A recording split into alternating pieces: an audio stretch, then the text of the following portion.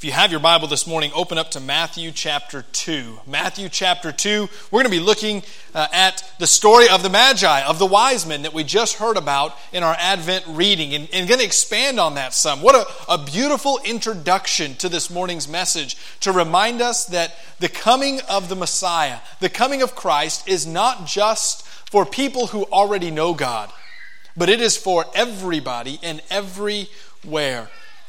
As we read Matthew chapter 2, there's some very familiar events that take place. We're familiar with the wise men that come and travel to see this newly arrived Jesus. We're maybe even familiar with the rest of the chapter, but have pushed it out of our minds or don't want to think and talk about it much. And so we're going to read the entire chapter, Matthew chapter 2, and look at these wise men who traveled, but also we're going to look at the ruthless king, the actions of an evil man, Herod, and how he reacts to the wise men's arrival, and more importantly, to the arrival of the coming king. So let's read together Matthew chapter 2. We're going to read verses 1 through 23 together. Matthew chapter 2, starting in verse 1. After Jesus was born in Bethlehem of Judea, in the days of King Herod, wise men from the east arrived in Jerusalem, saying, "Where is he who has been born King of the Jews? For we saw his star at its rising and have come to worship him." When King Herod heard this, he was deeply disturbed, and all Jerusalem with him. So he assembled all the chief priests, the scribes of the people, and asked them where the Christ would be born. "In Bethlehem of Judea," they told him, "because that is what was written by the prophet. And you, Bethlehem, in the land of Judah, are by no means least among the rulers of Judah, because out of you will come a ruler who will shepherd my people Israel." Then Herod secretly summoned the wise men and asked them the exact time the star appeared. He sent them to Bethlehem and said, "Go and search carefully for the child. When you find him, report back to me so that I too can go and worship him." After hearing the king, they went on their way, and there it was, the star they had seen at its rising. It led them until it came and stopped above the place where the child was. When they saw the star, they were overwhelmed with joy. Entering the house, they saw the child with Mary, his mother, and falling to their knees, they worshipped him. Then they opened their treasures and presented him with gifts, gold, frankincense, and myrrh. And being warned in a dream not to go back to Herod, they returned to their own country by another route. After they were gone, an angel of the Lord appeared to Joseph in a dream, saying, "Get up, take the child and his mother, flee to Egypt, and stay there until I tell you. For Herod is about to search for the child to kill him." So he got up, took the child and his mother in the night, and escaped to Egypt. He stayed there until Herod's death, so that what was spoken by the Lord through the prophet might be fulfilled. "Out of Egypt I called my son." Then Herod, when he realized that he had been outwitted by the wise men, flew into a rage. He gave orders to massacre all the boys in and around Bethlehem who were 2 years old and under, in keeping with the time he had learned from the wise men. Then what was spoken through Jeremiah the prophet was fulfilled. A voice was heard in Ramah, weeping, a great mourning, Rachel weeping for her children, and she refused to be consoled because they are no more. After Herod died, an angel of the Lord appeared in a dream to Joseph in Egypt. So he got up, took the child and his mother, and entered the land of Israel. But when he heard that Archelaus was ruling over Judea in place of his father Herod, he was afraid to go there. And being warned in a dream, he withdrew to the region of Galilee. Then he went and settled in a town called Nazareth, to fulfill what was spoken through the prophets, that he would be called a Nazarene. As we read Matthew chapter 2, we see highs and lows, and it's really easy to gloss over the lows. When we read the Christmas story, we're focused, and rightly so, on the coming Messiah, on the birth of Christ, the celebration of the shepherds, the singing of the angels, the worship of the wise men. We're focused on all the grandeur that surrounds the nativity. And we read Matthew chapter 2, and it's easy to blink and gloss over the horrific events that take place under King Herod. A few things about the wise men before we kind of delve into what we're going to be looking at this morning. A few misconceptions that I always like to clear up. This is really the part of the message that is for my wife. Do you guys ever do anything just for your spouse? Anybody I do this just to be nice. This is really for Hannah. She is passionate and adamant. Not enough husbands' hands went up, by the way. It's Christmas, for crying out loud. So the wise men, often referred to some translations as magi, and in some songs incorrectly referred to as kings, come and visit Jesus. But the picture that we have of the shepherds and the angels and the wise men all worshiping this newly born Jesus is wildly inaccurate. The shepherds were present for the newborn Jesus. The angels were present for the newborn Jesus, but the magi, the wise men, were not there for probably about 2 years. And this is something that my wife gets passionate about, so much so that we have a nativity set up in our house, a beautiful nativity. We've got all the pieces present in our wonderful willow tree nativity. It looks amazing, and it's missing the 3 wise men. She refuses to put them there. I asked her one year, what if I got those for you as a gift? What if I bought you the wise men for your nativity to complete the set? She said, well, you can give them to me, but I'm putting them halfway across the house because they've not arrived yet. Okay, I'll put them somewhere else. It's important for us to see this for this reason, because the fact that it has been 2 years gives us a reasoning for why Herod massacres children the age that he did. He asks when the star appeared at the moment of his birth. It took them time to travel. And Herod looks and he says, okay, 2 years and under. In this window, this child has been born. It has been at least 2 years or around 2 years since the birth of Christ. And that gives us a peek into the mindset of why he chooses the age of massacre that he does.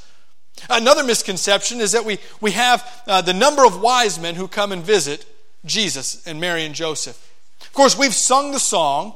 While these magi, these wise men, most likely were not kings, we know the song very well. How many kings, according to the song, come and visit the baby Jesus? 3. Well, first of all, he's not a baby. And second of all, we have no clue how many wise men there are.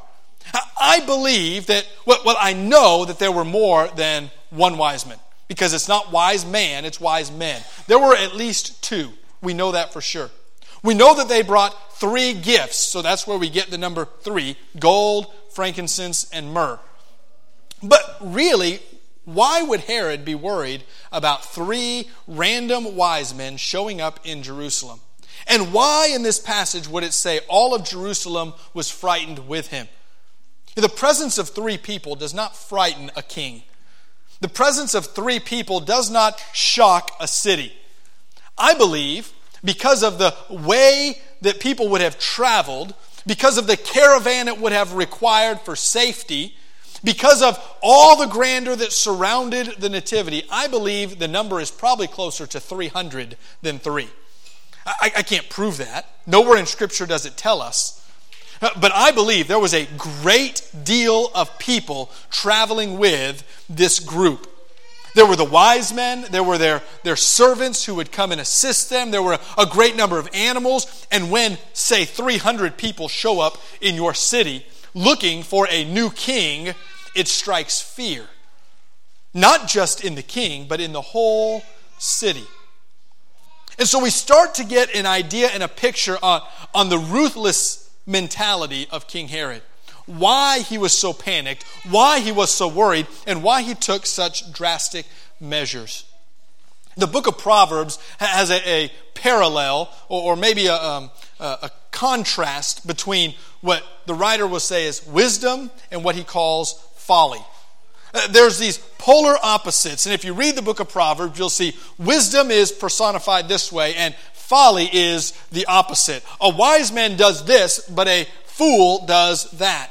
And wisdom and folly are always separated and polar opposites. And I believe this morning what we see in Matthew chapter 2 is a personification of wisdom in the wise men and a personification of folly in King Herod. I believe we see a picture of wisdom and the salvation it leads to, and folly and the corruption it leads to.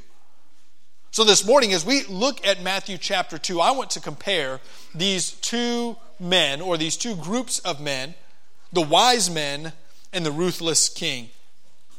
And in doing so, I want us to ask ourselves, do we fall in the category of wise or foolish?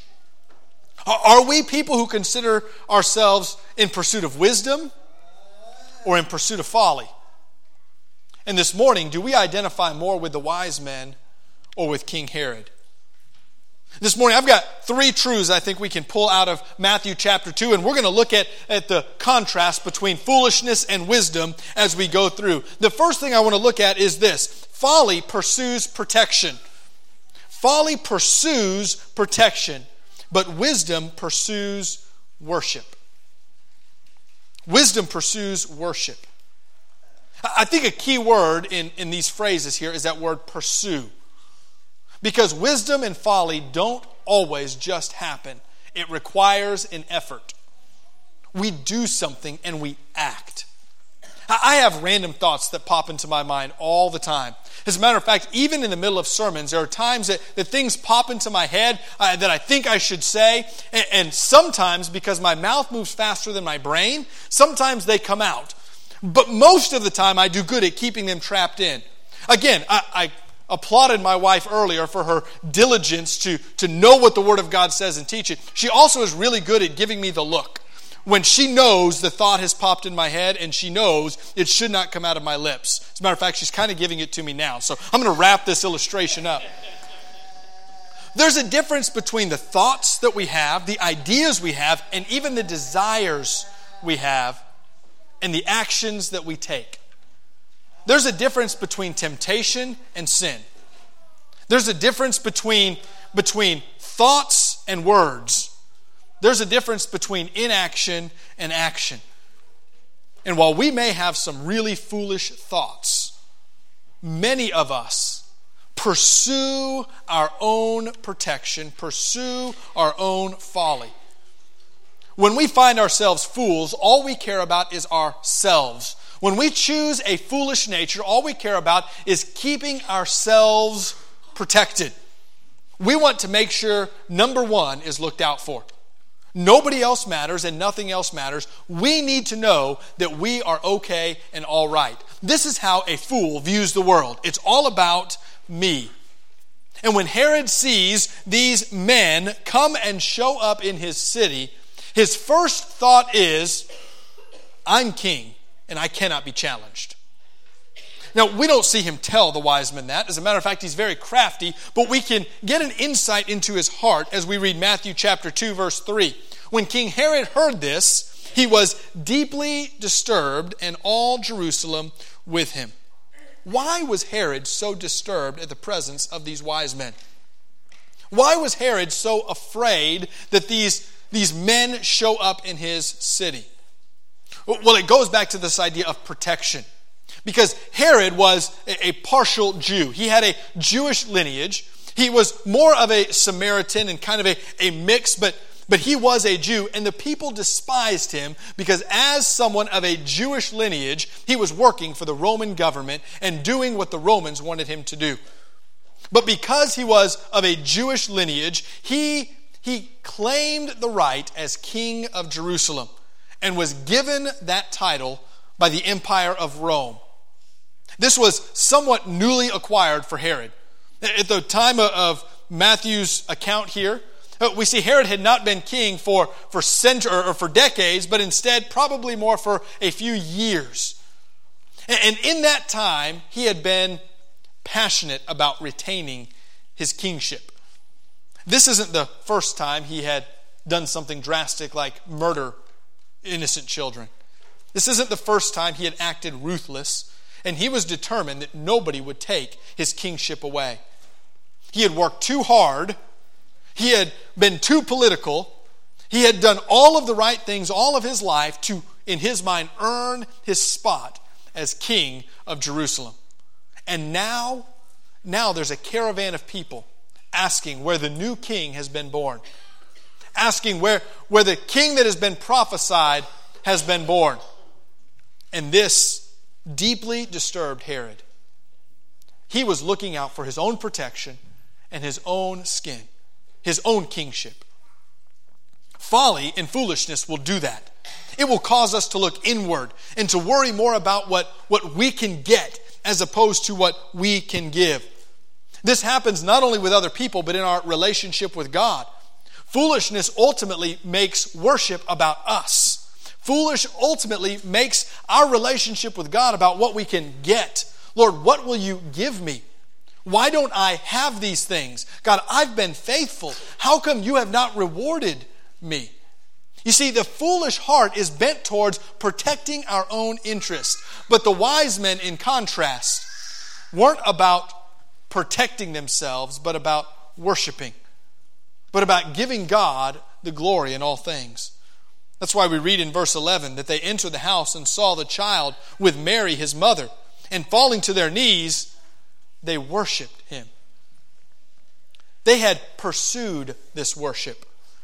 This wasn't something that they had read about and from a distance thought, glory to God, let's praise God where we're at. They gathered their belongings and for what seems to be around 2 years, traveled following a star in hopes that the prophecy was right and the star would lead them to this new king. It wasn't enough for them to read about it. It wasn't enough for them to hear about it. They had to go experience the new king. This was a pursuit of worship. It breaks my heart to see people who desire to worship God, but don't make corporate worship a priority. It breaks my heart to see people who say things like, I can worship God anywhere. I don't have to be in church, which, by the way, is a true statement, and use that as an excuse not to pursue the corporate worship of the Jesus Christ, God Messiah, Emmanuel, who came to save us. It breaks my heart that we get so passive in our worship. I saw something I shared last night on Facebook. I should have put it up on the screen and I didn't. But I enjoyed the context of it and it just got a little chuckle out of it. It was pictures from the movie Home Alone. And it said Kevin McAllister was left home alone for 3 days and he still managed to make it to church. You can make it there too. I thought, that's pretty good, you know. But do we pursue worship or do we worship when it's convenient? See, we like to think that we're wise. We like to think in our relationship with God, we pursue wisdom, but more often than not, we pursue our own comfort and our own self-interest. What we pursue is that we're tired and we need to rest, so we're going to sleep in. What we pursue is there's a sale, and if we don't catch it today, we're going to miss it, so we better make it. What we pursue is, this is the only day I have to spend and get things done around the house. What we pursue is the things that we perceive that we need and what we desire, as opposed to, like the wise men, pursuing worship. This morning, as we examine both the wise men and Herod, I wonder who we identify with. Are we more about protecting our own interests and our own comforts? Or are we pursuing a genuine worship, not just at church, but in our everyday lives, working diligently, traveling wherever we need to travel to experience the worship of this King? The second thing we learn about folly and wisdom is that folly delivers terror, but wisdom delivers blessing. Folly delivers terror, but wisdom delivers blessing. What you find when we act in a foolish manner and start to only concern ourselves with our own interests is that we get paranoid. We get worried about what other people are saying about us. We get worried about if we're keeping up with what people think we should have. We get worried about whether or not we have our fair share, and we have lives of fear. Wisdom, on the other hand, isn't about getting our fair share or protecting our interests. It's about worshiping the one true God, and instead of delivering a fear or a terror of not having enough, it actually is a life that delivers blessing to others. We see this terror that Herod ultimately brings in verse 16. Then Herod, when he realized that he had been outwitted by the wise men, flew into a rage and gave orders to massacre all the boys in and around Bethlehem who were 2 years old and under. This passage this morning and this year as I read it has struck a chord with me that hasn't in years past. And maybe, well, not maybe, surely it's because I have a boy who is 2 years old or under who would have been included in this massacre by Herod. And it's easy to gloss over and read that Herod did this horrible thing, but move on to the other events. Sometimes we need to stop and ponder the terror that our selfishness and our folly brings. Now, this is a massacre that certainly is a massacre in every sense of the word. But this massacre probably involved what estimates are around a dozen or 24 boys in and around Jerusalem who would have been killed. This isn't just a handful, a baby here, a child there, which would have been horrific enough. This was dozens of children. Not only that, but this was described as a massacre. It was a ruthless decision to go and find these children and execute them out of fear. I've got to be honest, I think this passage strikes me not only because I have a son under 2 years old, but also because I identify so much with Herod in our first truth. I realize that my foolishness often causes my heart to look out for myself. And when we're pursuing our own protection, what lengths do we end up going to deliver that protection? My fear is that we gloss over this passage thinking Herod is a wicked, horrible man and forget that our own hearts are bent oftentimes in the same way. Maybe not to the extent of carrying out murder, but to the extent that we examine ourselves and go, what wicked, horrible thoughts have I had? Just this past week or so, we were talking about speeding tickets that some of us have had, and I've had more than I care to confess to you this morning. It's been a while, but I've had more than I care to share. One in particular, I was driving back from about 15 minutes away when we lived in Kentucky. I'd gone to Frankfort and was coming back to Lawrenceville. It was about, midnight. The roads were wide open. It was a 4-lane highway, and I didn't think anybody was on the roads. I just wanted to get home. And so I'm in my pickup truck, and I've got it going as fast as it can go. It's probably hitting triple digits when I put my foot down all the way, and I'm just wanting to get back. I want to turn this 15-minute drive into a 7-minute drive if I can, right? Because that 7 minutes is really going to help me. As I'm going, I can see in the distance with the lights off a car sitting in the median, and I just knew that was a police car. I knew, and there was no chance of me going from 100 down to 50, 55 in the amount of time that I've seen this car. And so the thought pops in my mind, the horrible thought that we get. And that thought was, as fast as I'm going and he's sitting still, if I keep going, cut my lights and pull off to a side road, he'll never find me. That is the folly of selfish protection. I'm thankful, by the way, wisdom won out, and I realized that would have been much more horrific. So I kept my lights on, I pulled over the side of the road and got my ticket. However, I sit back and I think, how in the world could I ever let myself think to do something so slick, so sly, and so deceptive? Why would I? I was in ministry. Why would I as a minister sit there and think I can outrun or outwit law enforcement? I can get away with this if I just. And I'm reminded that my own heart often pursues a foolishness, pursues my self-interest, and really leaves me in fear and in terror. I wonder how many of us live in fear, have this terror and stress and anxiety in our lives, worried about our perception or about what we have or don't have, because we're so concerned with pursuing our own self-interest. Instead, wisdom, when it pursues a worship of God, when it pursues a true, genuine giving, is one that produces and delivers blessing. It looks not to our own hearts, but it looks towards others. And that's why in verse 11, when the wise men come, they opened their treasures and presented him with gifts, gold, frankincense, and myrrh. Valuable possessions. By the way, this is all God ordained. When we're in wisdom, when we're pursuing God, we see that God kind of works things out.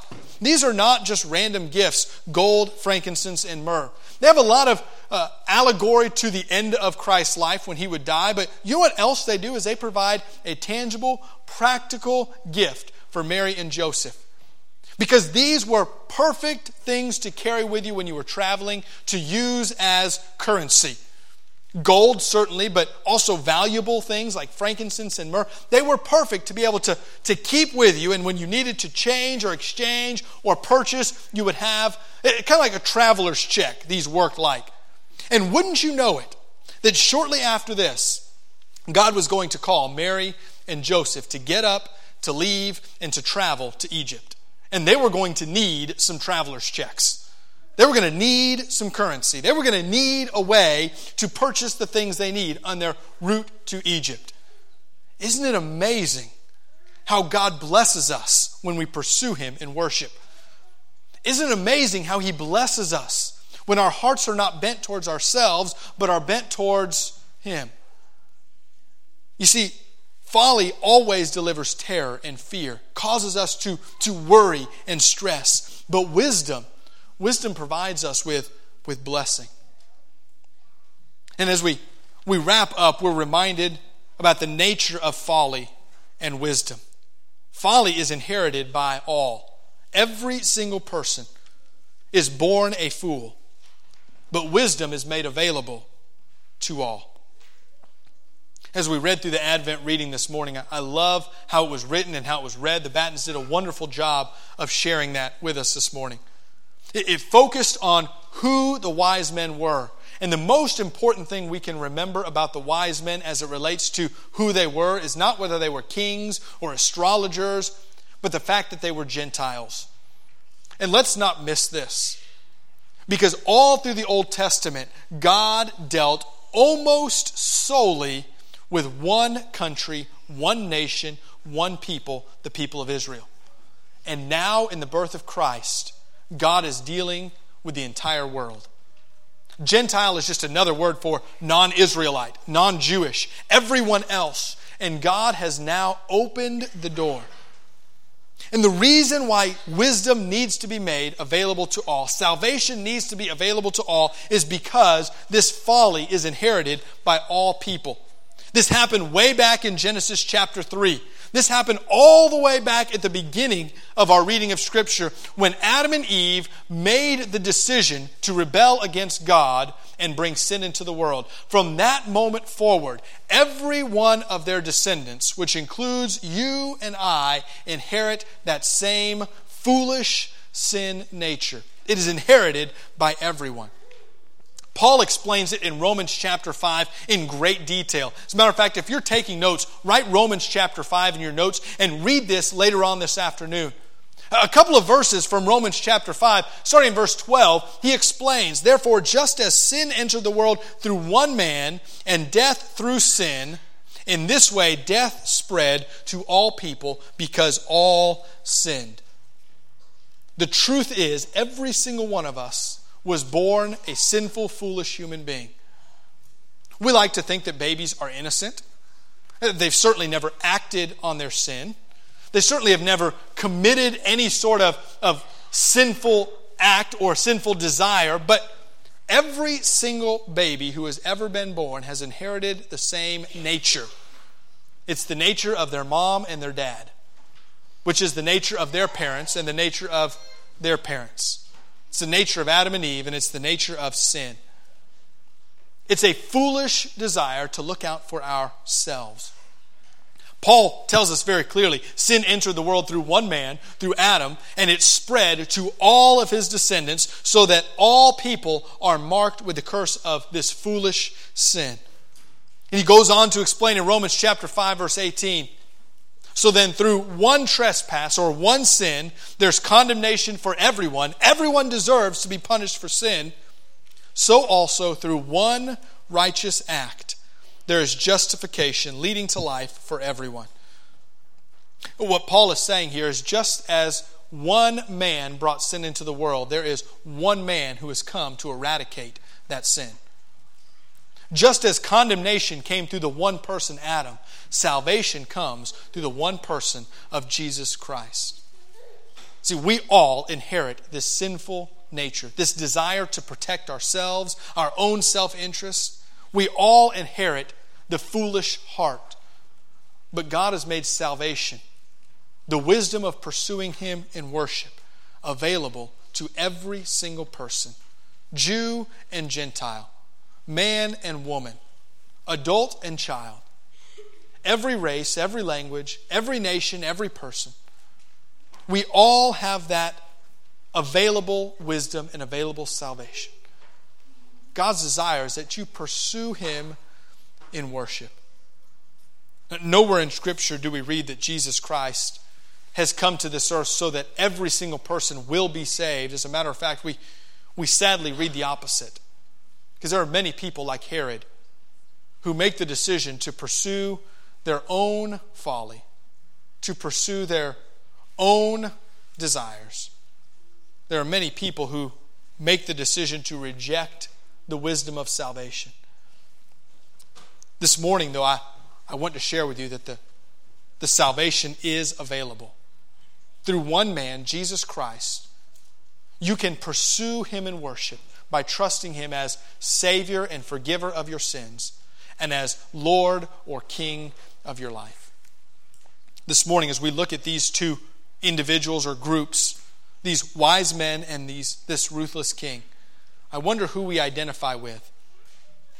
I hope that all of us recognize our identity with the ruthless king of the selfish heart. But my prayer is that we would leave here and all of us would leave identifying with the wisdom of the men who pursued God in worship, who trusted Him fully, who cried out to Him for forgiveness of sins and trusted Him as King of their lives. Will you pray with me this morning? Father, I thank You for the wise men. I thank You that You've called them because it's a reminder that You've called us. That Your salvation hasn't come for just a few select people, but You have brought salvation for the entire world. Lord, I pray this morning that we would pursue You in our worship. Not passively or just with our tongues, but through our lives and through our actions. That we would trust You to forgive our sins. That we would trust You to lead our lives as our King and our Lord. We'd submit ourselves to You in all things. Lord, we thank You for the wise men, but we thank You even more so for who they worshiped, for Your Son, Jesus Christ. We thank You for the salvation that He brings through His life, His death, and His resurrection for us. And Lord, I pray that we would pursue with all of our heart, for all of our lives, a worship of the one true King. It's in Your name we pray. Amen.